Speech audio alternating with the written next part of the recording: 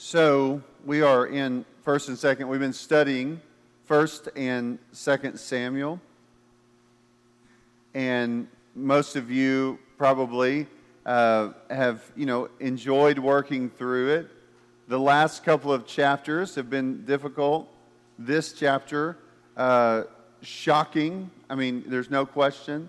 For some of you, maybe even, you're just like, I can't believe you're studying this on a Sunday morning. It is a very difficult passage and hard to believe in some ways. And so I hope today it will be a reminder that the Bible is clear and upfront about very difficult things. The other thing is just to think about sometimes, and we can step away from biblical passages and kind of just think about issues and maybe even find some pleasure in it, like getting to see all these different troubles going on.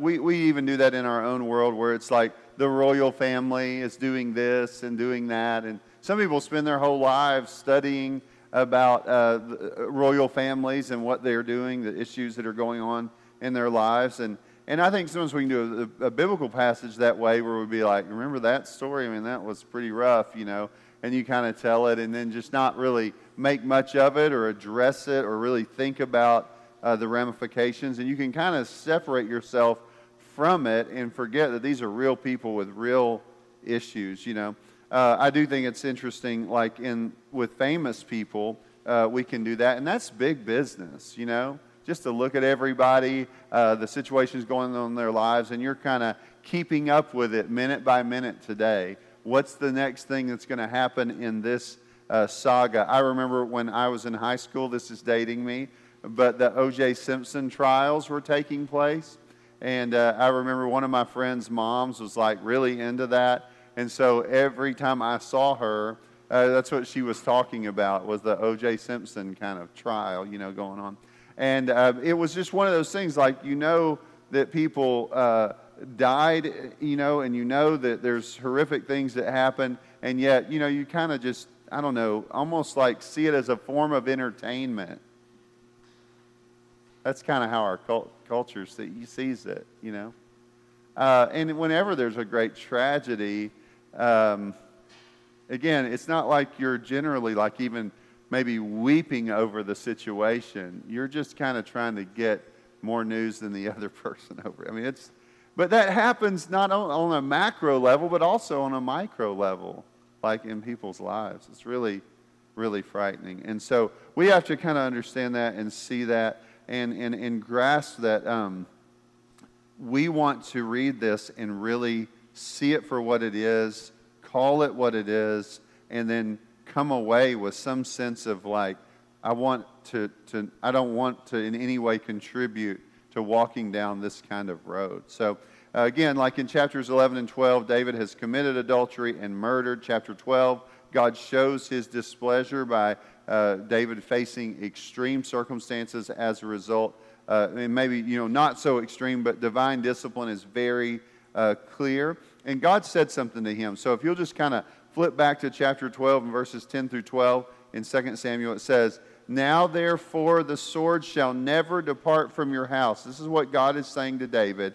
"Because you have despised me and have taken the wife of Uriah the Hittite to be your wife. Thus says the Lord, behold, I will raise up evil against you out of your own house. And I will take your wives from before your eyes and give them to your neighbor, and he shall lie with your wives in the sight of this son. For you did it secretly, but I will do this thing before all Israel and before the sun." So what David's done in the dark is now going to be exposed. So, today, what do you do with today? You're looking at chapter 13. We are going to see his family. And we're going to see the royal family in the darkest of situations. Things that you're like, is this really the royal family of the people of God? Is this really this kingdom that will never end? I mean, what in the world is going on? In this chapter today, we see the sin of the father show up in the life of his children.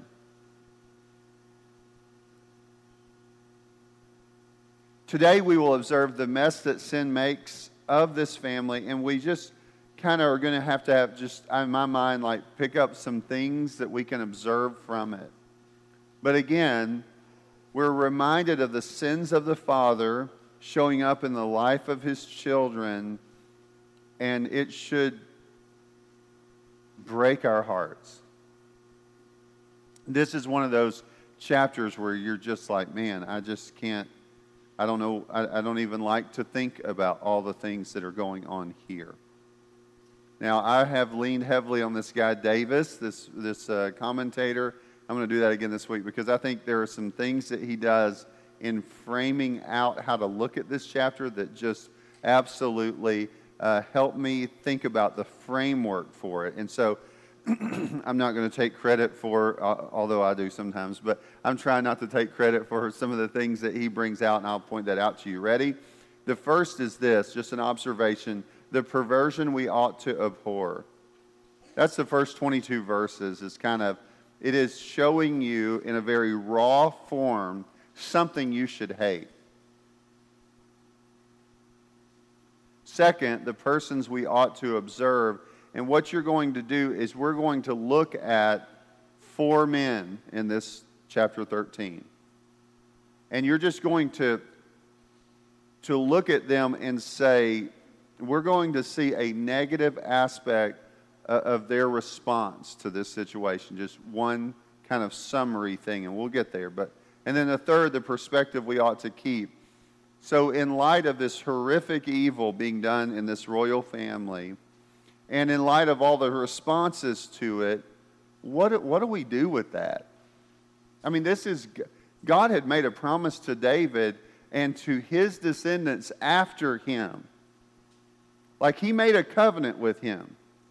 And his family would be the royal family. And ultimately, when we come to the New Testament, Jesus is called the Son of David. God's commitment, covenantal commitment to David and his family stood. And so what perspective kind of do we keep as we think about all of these things? Now remember, David has a number of wives and therefore a number of children. And just when you're thinking about what's going on, one of his daughters, who is beautiful, is raped by one of his sons. And again, we'll see the responses by several people in the picture, and we'll conclude it and look at kind of how do we deal with all of this together. So let's move forward. Ready? So, the perversion. Let's just look at that we ought to abhor in verses 1 through 22 is what we're going to see. But again, you kind of already know the story. We read it. Tamar is very beautiful. Amnon, one of his sons, is lust sick over her. That's the way I would think of that. By the way, if you're, as a young man here, and as like a young woman here, I just think it's important to understand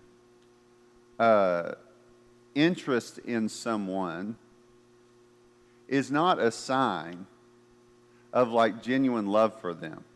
That's just kind of like chalk that up and write that down. Just because somebody says, oh, I really like you. That's not a sign of like this pure, heartfelt, biblical, godly love, right? Okay, so just note that because that will help you as you move forward through life and walk in wisdom. But anyway, thinking about this, you're looking over it. He wants her, but he doesn't really want her. He wants her body. That's the picture here. And this kind of scheme is developed, and she is told by her father, look, Amnon is sick. Go help him out. So she goes and cooks a meal, takes it to him. And in verses 9 through 11, you see, in verse 9, she brings the food to him. He's lying there sick. Amnon sends everyone out of the room. he says, bring the food closer into my chamber.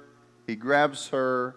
He asks her to lie with him. She responds to him, and she responds with wisdom, and he will not listen. But I want you to see a couple of things because we're kind of focusing in on her for just a moment, and I want you to see this. She pleads with him not to violate her, and you'll notice she seeks to reason with him. Notice what she says in verses 12 and 13.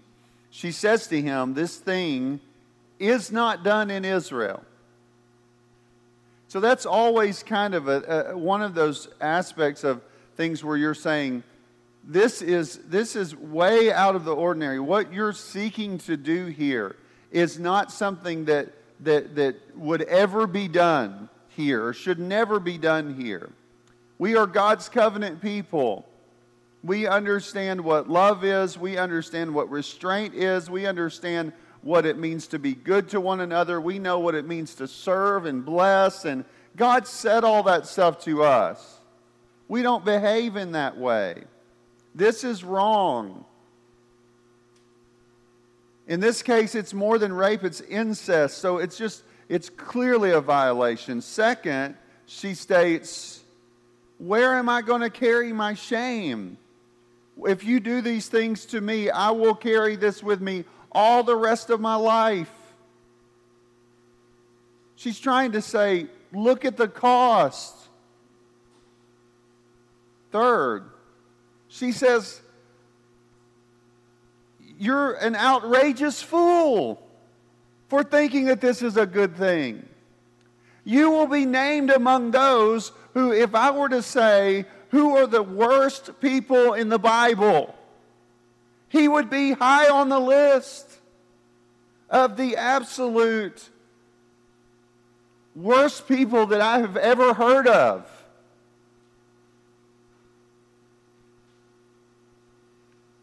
You will be known as one of the wicked men, foolish men, outrageously foolish men.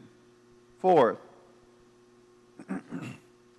she appeals to the fact that, and again, there's questions you might have about how does this work, but if you were just to ask the king, he would give me to you. But that's not what this man wants. He does not listen to her at all. And so he violates her in verse 14. But this is what I want you to see in verse 15. Because, again, you're thinking about the situation that we should hate, that we should be, this is disgusting, this is a stench, this is the kind of thing that you can't even imagine happening. In verse 15, though, it says, then Amnon hated her with very great hatred, so that the hatred with which he hated her was greater than the love with which he had loved her. It is shocking. His lust sickness is now gone, and now that thing that made him sick with longing is now, he hates it. He is now casting her aside. His response to her is get up and go. Verse 16 and 17. She appeals again, but he would not listen.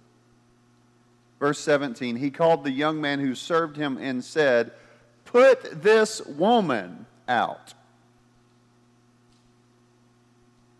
Not his sister, not one of the women of the king's family, not in any way honoring her. He has her thrown out, and he says, bolt the door behind her.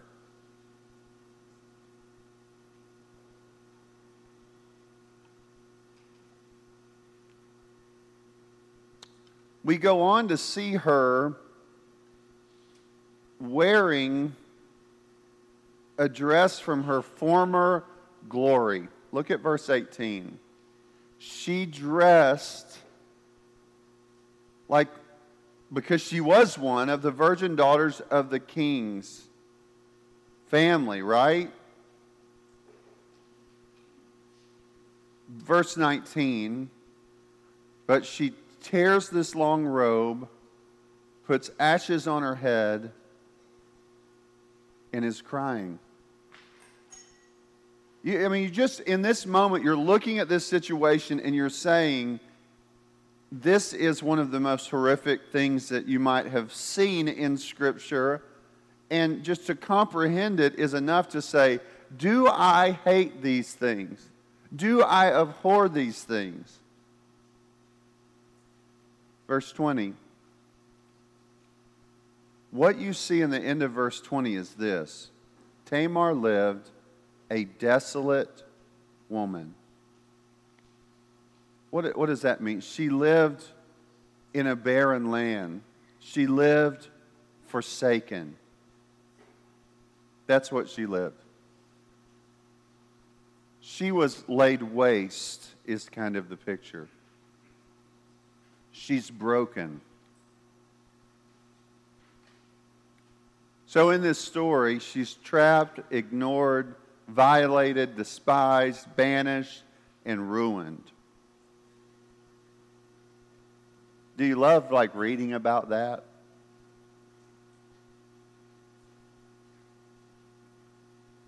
You like searching information about that, flipping through magazines about that? You love those stories and get to say, did you see what happened with so-and-so? That stuff sells. Did y'all know that?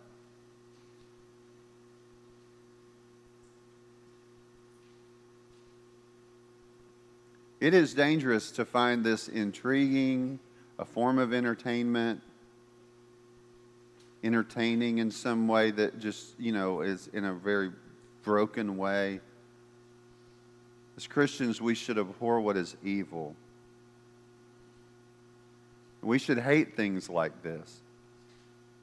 And it should shock us. And it should be something that we are striving to stamp out. It is not to be embraced. It's not to be tolerated. It's not to be looked past. It's not to be one of those things where it's like, well, sometimes things kind of get out of hand.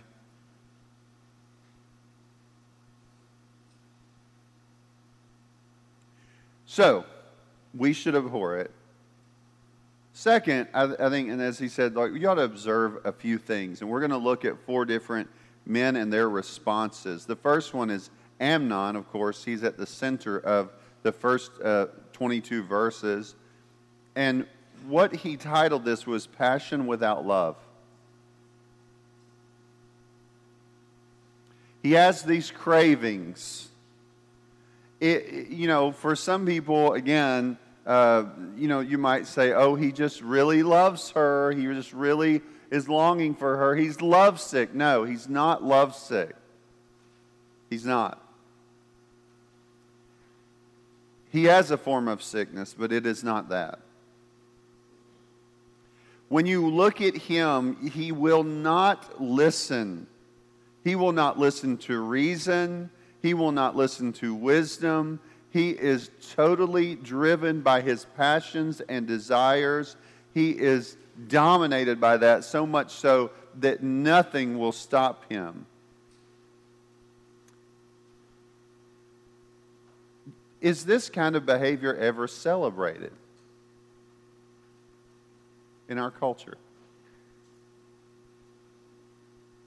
If you were to look at contemporary videos, listen to contemporary music, identify the different topics that are on display, put those words up and lay those out before you and say, okay, the meaning of this word is this, and this word is this, and this word is that. And you're to lay all those things out. Could you go through the body of music that is a part of our culture, or videos, or whatever, discussions, or television, or whatever, and say, I see this in contemporary culture. I see this celebrated in contemporary culture. And I mean, absolutely, we would say, yes, I do. I see that. I see that on display. I see the brokenness. And I would just say that we need to recognize here, again, his lustful longings result in a hatred once satisfied. He wants nothing, after his lusts are satisfied, he wants nothing to do with, he wants to shut it out forever.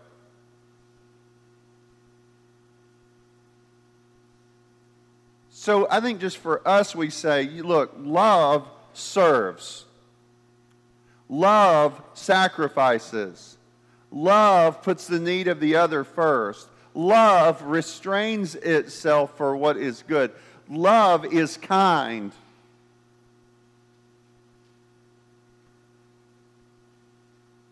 We have to, in this culture, we're having to constantly bring ourselves back and say, what is a biblical definition of love?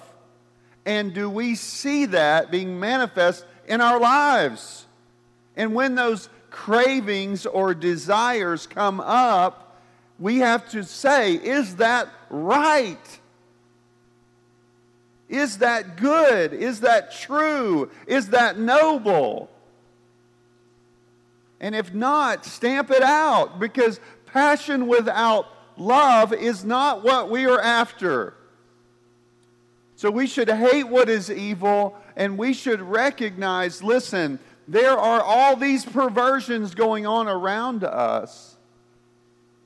And they are called, they're using the same terms in the sense of, like, in the English language, we might say love, and something pops up into your mind.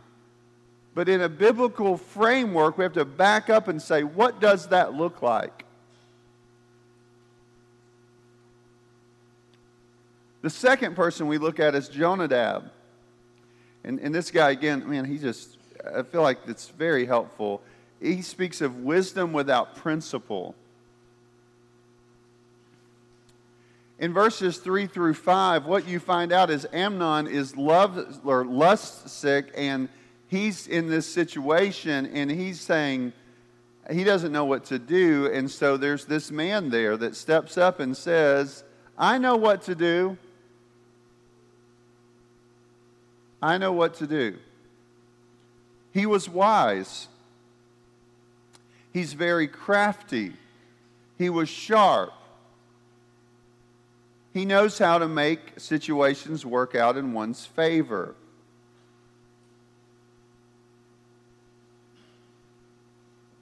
He stages everything. He's like, you've watched those movies where you can see Amnon sitting there and the guy's saying to him, listen, this is what you do, and leave the rest up to me. You have one thing to do. Act like you're sick, and I'll take care of the rest. He is staging it all. If you needed something done, you called Jonadab, because he would find a way to get it done.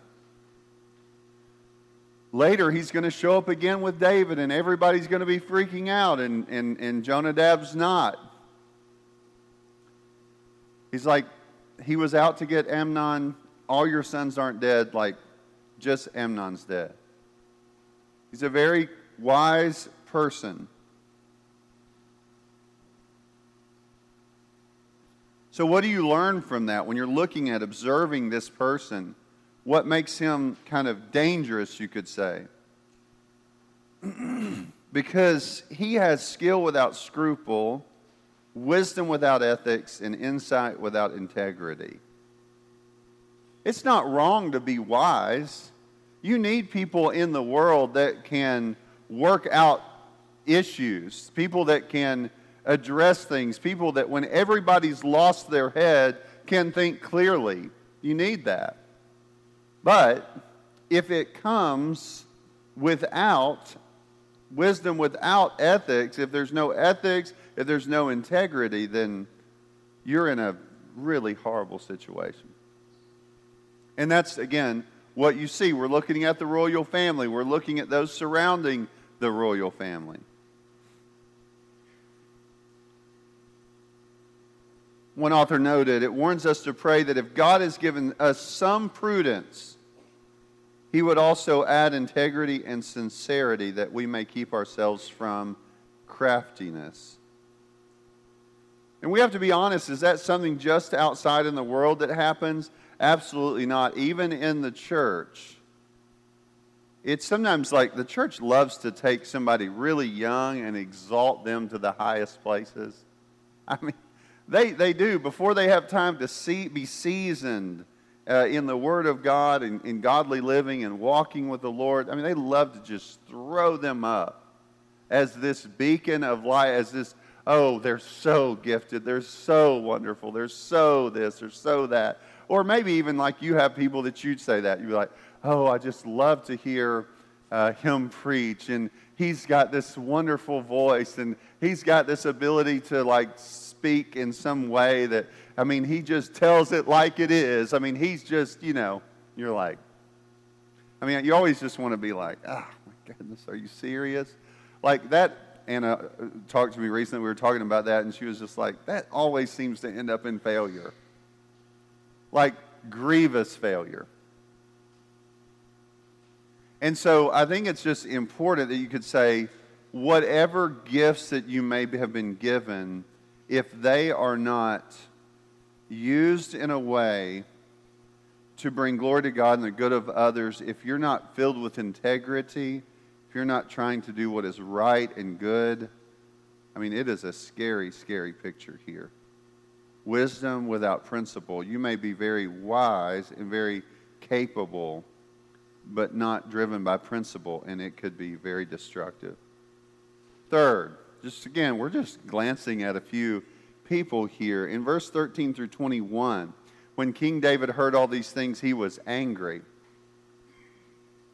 But again, Davis calls this anger without justice. Have you ever seen maybe a parent so mad at their child, but not really holding them accountable? It's like David forgot that he was judged. And you might say, well, I mean, David had just been through some situations himself. He felt bad because, like, how's he going to hold his kid to this when, but God has just dealt very forthrightly with David. And God did not take the kingdom away. And David still had a responsibility in the kingdom to hold what was right and good. It's interesting. You can have this kind of situation where, and that's what it seems like what he's doing, that he would have a standard, and everybody else was to live up to this perfect standard except for his kids. I mean, most parents are guilty of this to some point, but some are more prone to it than others. This type of behavior demanded more than anger but action. David acts in an unprincipled manner. He has anger without justice. He is like a second Eli.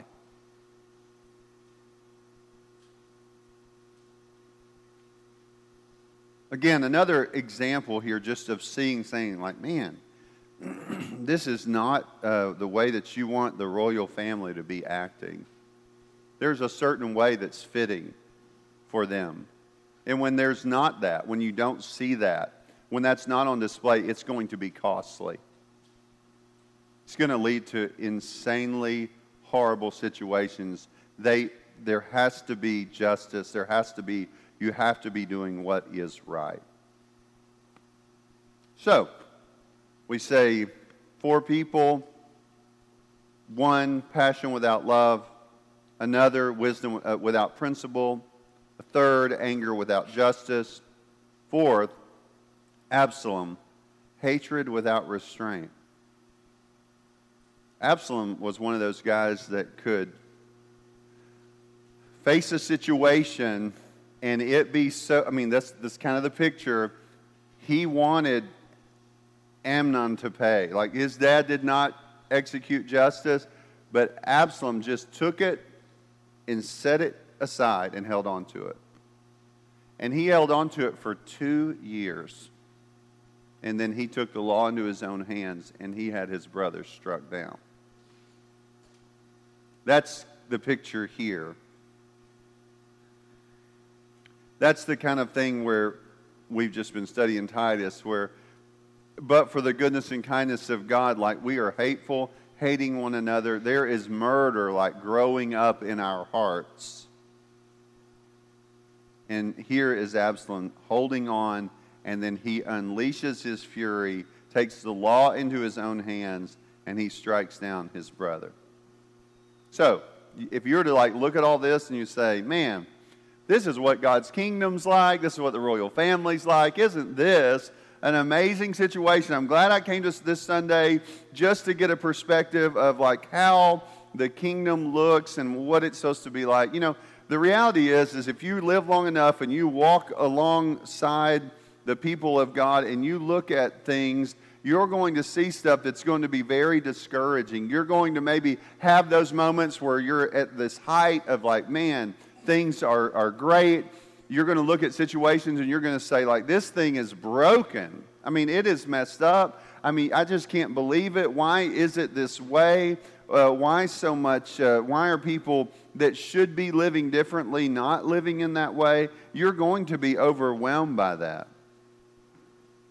And you're going to think like, maybe like, why can't it all be put together? And maybe you're even some person that's like, you've spent your life trying to hold all the plates up so that you can keep it together, to prop it up, to make it look like on this earth that the little kingdom that you've built is like so perfect. You've been trying to work so vigorously to do that. And yet, when you look at things and you see it, you're kind of left with this deal of like, man, if this kingdom thing is left up to man, if it was left up to David, if it's left up to David's kids, if this kingdom is going to thrive, and we just got to find the right person in the family, in the kingdom family, we'll keep it together. I mean, that's not what you don't leave thinking like, oh, look at man, exalt man, look at the dynasty that they build, look at the people that they develop, look what comes out of their loins, and look at how much they've accomplished. You don't, when you look at this, you say, well, hold on just a second, let's get a perspective here. One, if there is some moment where you think all the plates are spinning and I've got them in the air, just understand that that's not going to be how it always is. Another thing just to say when we're thinking about all of that is to say when you start to get maybe puffed up in that moment, you better sober up. It's not going to be that way.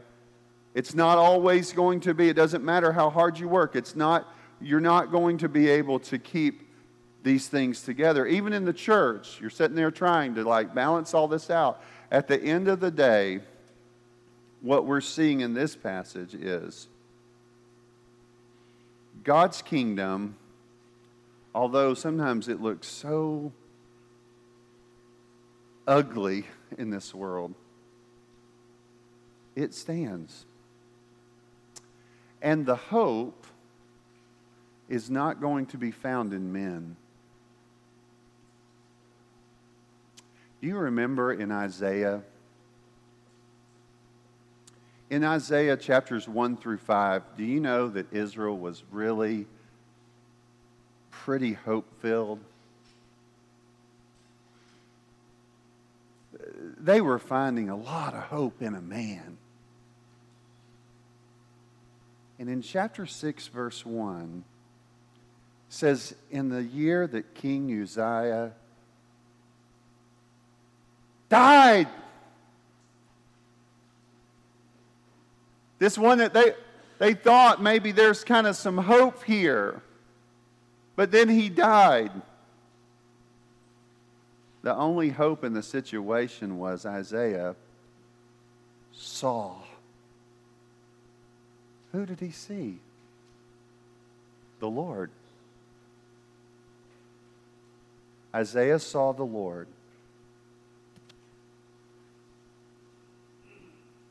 And when he saw him, he saw himself. And when he saw himself, he said, "Woe is me." And then the Lord rescued him from his sin. So we as a people, as the people of God, reflecting on the situations in the family, we come back again and again and we say to one another, our hope is built on nothing less than Jesus' blood and righteousness. We stand on those things. We hope in those things. We know He will keep His kingdom together. And we can trust that. And we should joyfully anticipate that. And we can know that He is faithful to accomplish it. And that even when it all seems so crazy and dark and broken, there is light. The light of the glorious gospel. And we keep shining it upon one another. Let's pray. Father, we thank You for Your word. We thank You that we can see evil for evil. We don't have to push it away. We don't have to sweep it under the rug. We can expose it. We can expose it for what it is. We can expose the brokenness. We don't have to try to keep hiding it. We can just show it for what it is. And then we can say there is only one hope for a kingdom where people are involved. And that is that the true King, that He came. He did what they could not do for themselves, and He is keeping it together today, and one day He's going to make it visibly perfect to us. We will see it in its perfection. We thank You for that. In Christ's name, amen.